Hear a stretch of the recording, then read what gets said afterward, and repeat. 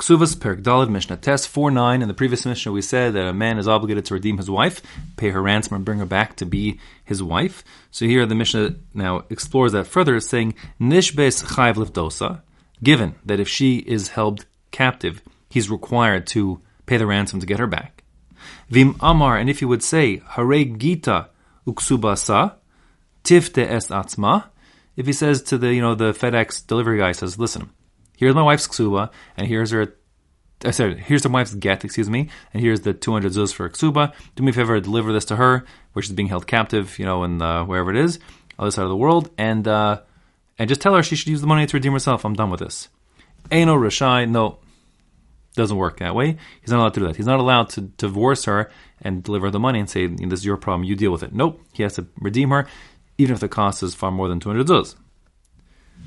In contrast, Laksa, if she is afflicted, she's unwell.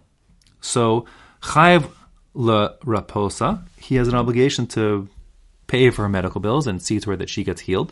That obligation to pay for a woman's medical attention is subsumed in the obligation for Mazonos to provide for her food, like her clothing, and also her medical attention, which means that the same way a person, every day his wife says, I'm hungry, give me food, she can demand it of him, he has to pay it.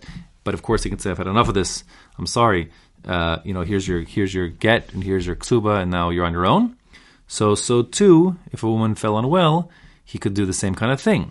Amar, if he would say, Hare Gita, here is my wife's get, she's now divorced, uksuba sa, and here's the 200 zuz I have to pay, as the ksuba, tirapes atzma, and now she'll have to just, fend for herself, she'll have to pay her own bills. Rashai, one is allowed to do that. In other words, one's not obligated to take care of his wife if she's unwell and he doesn't want to take care of her indefinitely. That doesn't mean it's not the right thing to do. To the contrary, that's considered derech eretz, the proper thing to do, and sort of a terrible thing to do, to leave his wife in the lurch. But he's within his rights to do so. So he can divorce his wife at any time and just pay her ksuba, and then unfortunately she'll be left on her own.